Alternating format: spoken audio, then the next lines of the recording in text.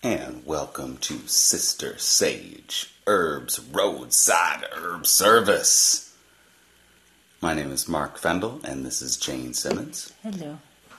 And Jane is the owner and CEO of SisterSageHerbs.com. Check us out on the internet. Anyway, today I wanted to ask you, Jane, about your kind of top most important influencers, people that you took classes from, or people that you've learned from over the years. So anyway, that's my question for you. All right. Who'd you learn from? Well, I would. We talked about a few things already, but I'm gonna deviate already before. And I would have to say my very first influence was John Rashford from college days. Fair enough. Ethnobotany teacher, anthropology teacher, talking about herbs and all their uses, not just herbs, but plant medicine, plants, for all the different uses and how we evolve with plants. So that would be number one person. Yeah, and Dr. Rashford, if I could just add, he's just retired. Yeah, just retired from College of Charleston. I believe I was in his first class where he came in with a guitar and started strumming and talking in his Jamaican accent, and who wouldn't love to go to another class by him? He's a phenomenal teacher and lots of mentor and an authority on the baobab tree. Yes. Yes. Which is a very interesting tree. African tree of life. Yes. It's been a lot of mystery around the tree. It blooms at night in the rainy season by bats. It's an amazing tree. It's hollow on the inside. When it gets old, it's, kind of like the redwoods get old and hollow on the inside, but they're still growing around.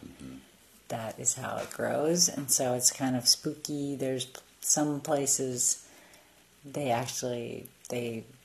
suspend their dead. They bury their dead in there. In the baobab tree?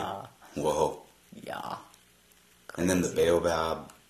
but the fruit is really what people drink. They're really fresh.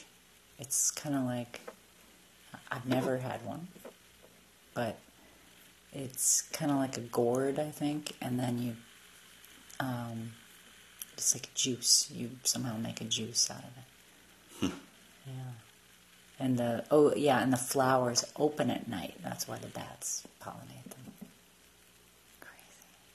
They live a long, long time, those trees. Yeah. And then they decompose really fast when they fall over and die.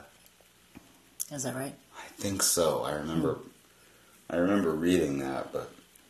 There are some that kind of... Well, I know this just from seeing some of his pictures from the trips that he's taken. He's measured, I would say, every tree in the temperate area, especially in the Americas, and he tried to trace it back to, literally one lady who transplanted, 7, gave away 7 cuttings, and then where they're planted, and you can tell that a tree was in a pot because it has the twirling kind of root system. I see.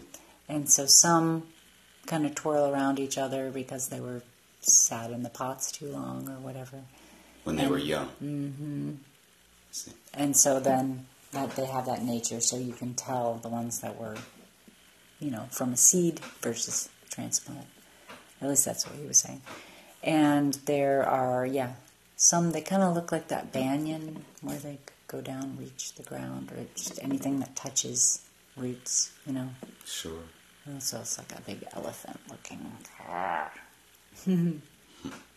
Anyway, that's John Rashford, and that's just, for me, a big influence in thinking about how we evolve with food. I was a cook at that time in college, so I was a foodie already.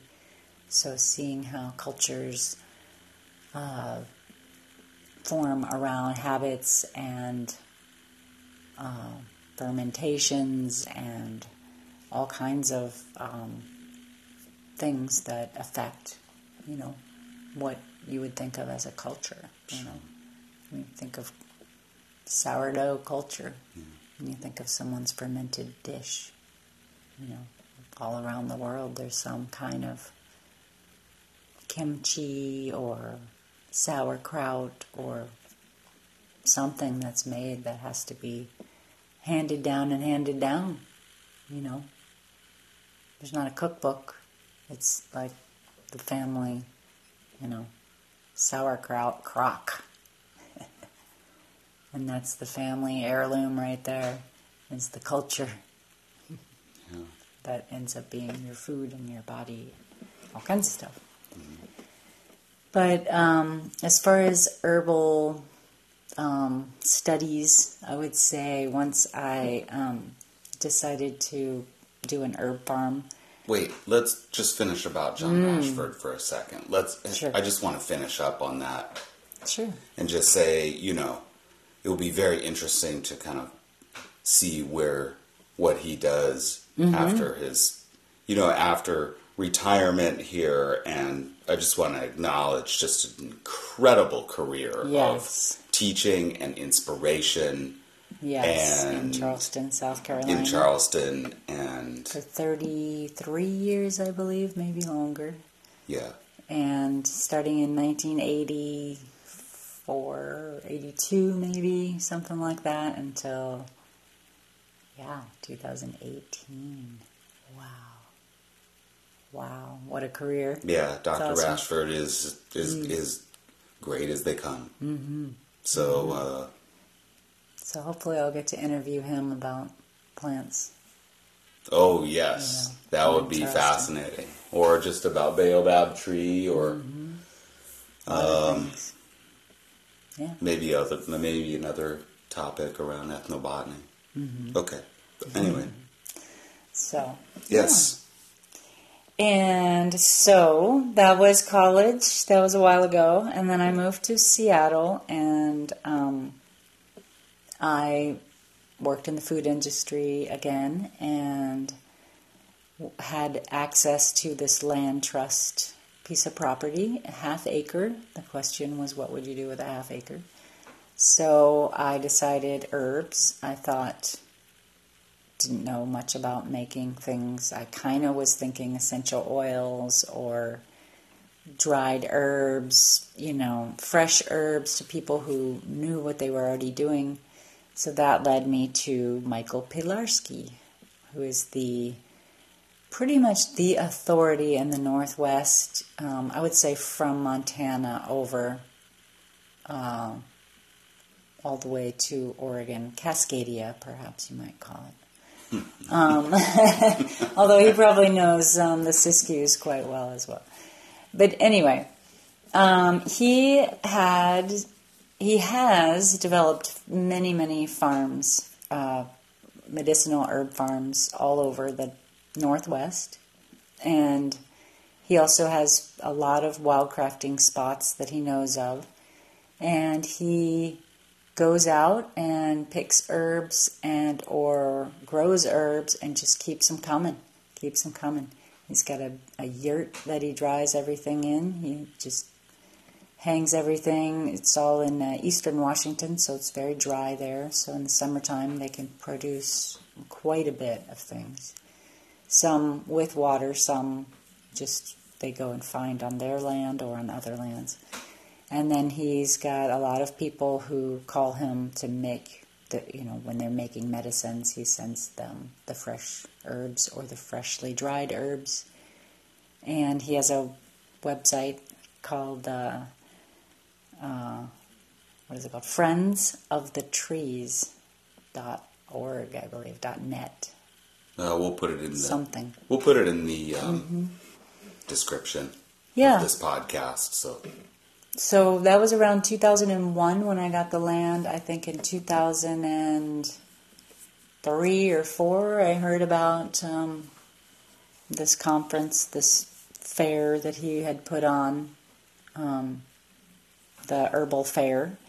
And so I had a booth there, and I had my dinky little setup. I don't even know if I had a table. I had like a blanket and a sign. And my sister and I like sold herbs there. And, you know, of course there were like all of these other herbal people who have been in the business for, 15, 25, 35 years at that point. And this was, now almost 20 years ago. So that was quite, like, oh, right, I don't really know anything about herbs. All these other people know so much more. So a couple of those people who I met there were also Northwest herbalists. One, Eagle Song Gardner, and she and her partner, her former partner, Sally King, who was a Bastyr professor, they had an apprenticeship program. So a lot of people that I knew in the circles had gone through their program. And it's I think she might still be doing it, but I'm going to have to find out that, put that details in the podcast somewhere. But sure. I think it was like a 9-month, herbal studies program, and very methodical. She had some land with goats and a nice farm and also some wildcrafting. And her herb of choice is hawthorn. So I've been listening to her talk about hawthorn. I could go to every single conference and listen to her speak, and it wouldn't be the same. She'd have something else to talk about. Agreed. Yeah. So that was really cool listening to her talk. She's real down to earth and really, really cool. And then another lady who I went by her booth at that first conference and tried out her, I forgot what it's called, but it had a cottonwood balm. And it had cottonwood and arnica and a couple other things. And I tried it on, and I could feel it immediately help my back. So that was really cool. That's when I was like, I need to figure out how to make this stuff too. Because I was just trying to sell the little herbs by themselves, and they were pretty pitiful little bags of herbs and stuff. But that woman is Julie Sherratt-Nunn, and she runs Crow's Daughter Apothecary over on Whidbey Island. And she probably is crowsdaughter.com for some nice lotions and things like that she makes. Yeah, we'll put all that in We'll put a bunch of links in there. But those would be the main first people that I met. Some professors from Bastyr at herb fairs. They have food and herb fair every year, which just passed, and is just always a wonderful experience. Mm-hmm. So, yeah, I would just sign up for any conference, read any book about herbs, anything, really. Just give me another. Really, my seed catalog was just about as valuable as anything else. Very short and succinct descriptions. Mm-hmm. And you can just try to figure it out, what you want to grow from there. Yeah. But that's kind of how it all started. Yeah. I would like to say another thing about Eagle Song, too, is that she just finished the Ventures program, right? Yeah. And I suggested that. Congratulations to Eagle Song on that. That is awesome. Yeah. And I guess she's developing a product, so we will anxiously await. Mm-hmm. That will be I'm sure will be some very powerful medicine. So the reveal. That is really exciting. Especially somebody who is the absolute authority on hawthorn tree and many other herbs. Oh yes, yeah. But specifically, that's her specialty. So. Yeah. Yep. And what an incredible specialty it is, because there are thousands of species of hawthorn. I had no idea. She knows every. Oh my gosh. She can catalog them. Yeah, she's been to multiple continents, researching this tree. And Powerful, powerful. oh yeah. Yeah, we're going to have to So- interview her too. We'll have to Oh, have the yes. subsequent interviews from some of my mentors. And thankfully, we have amazing people around us, like Eagle Song, that we can talk to, Yep. and learn from. So Yep. that's pretty special. Yes. Yes. I know. Very, very cool. So I could go on and on about other people that Oh I've yes, learned from. I have many mentors But we can. myself. Well, I could mention Rich Ocek from Strictly Medicinal Sure. Seeds, Yeah. formerly called Horizon Herbs. He was the chief grower for the herb farm in Williams, Oregon. Mm-hmm. And, they still only grew a portion of their own plants, but I know they grow all their own arnica and a few other beautiful plants. I had the honor of going to a little field day with United Plant Savers. Another hop over to Rosemary Gladstar influencer, but we're not going to go there. Anyway, Rich Ocek was the grower, and then he developed a seed company, probably, out of the need to save the seeds that you're going to be growing for the medicinal herbs that you can grow. But he's an ethnobotanist as well, and so he goes all over the place searching for the seeds of different plants and then tries them out, and then gets them to go to seed in Oregon. So that's more of our climate, even though they're a little bit more south and a little warmer. They have a colder at night too. So if it'll survive there, it's probably going to be pretty good. All of our seeds have been great from them. Mm-hmm. So anyway, and plants. They have plants too. Mm-hmm. So I would say definitely, like I said, I was carrying around his seed catalog, and I had the honor of meeting him also at that one of those conferences. And I remember just going and being like, oh my gosh, he's so cool, He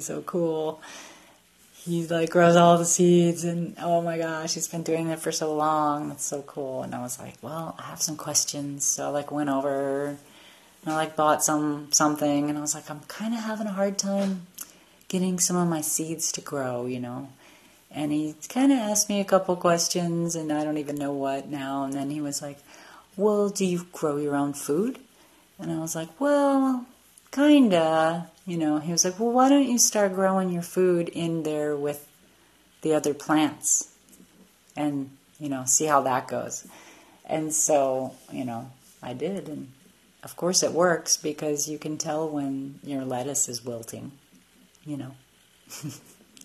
So you water it. So anyway, basil. It's like, okay, grow your own culinary herbs and make sure you know how to do that. And I really didn't when I first started growing. I didn't know how to grow very much at all. So, kind of whatever came up. Yeah, well, it's part of learning. Mm-hmm. Totally. All right, folks, I think we'll leave it there. We'll do another podcast with talking about more influencers, and, I know that you have a lot more people than that. Oh, yeah. And there's, of course, all the people that we've talked about who have written books, like Rosemary Gladstar, that we've already mentioned in this podcast, almost every program, by some fashion or another. Susan Weed. And yeah. Matthew Wood. Yeah. Stephen Song. Yeah. And who could forget Scott Cluse. Of course.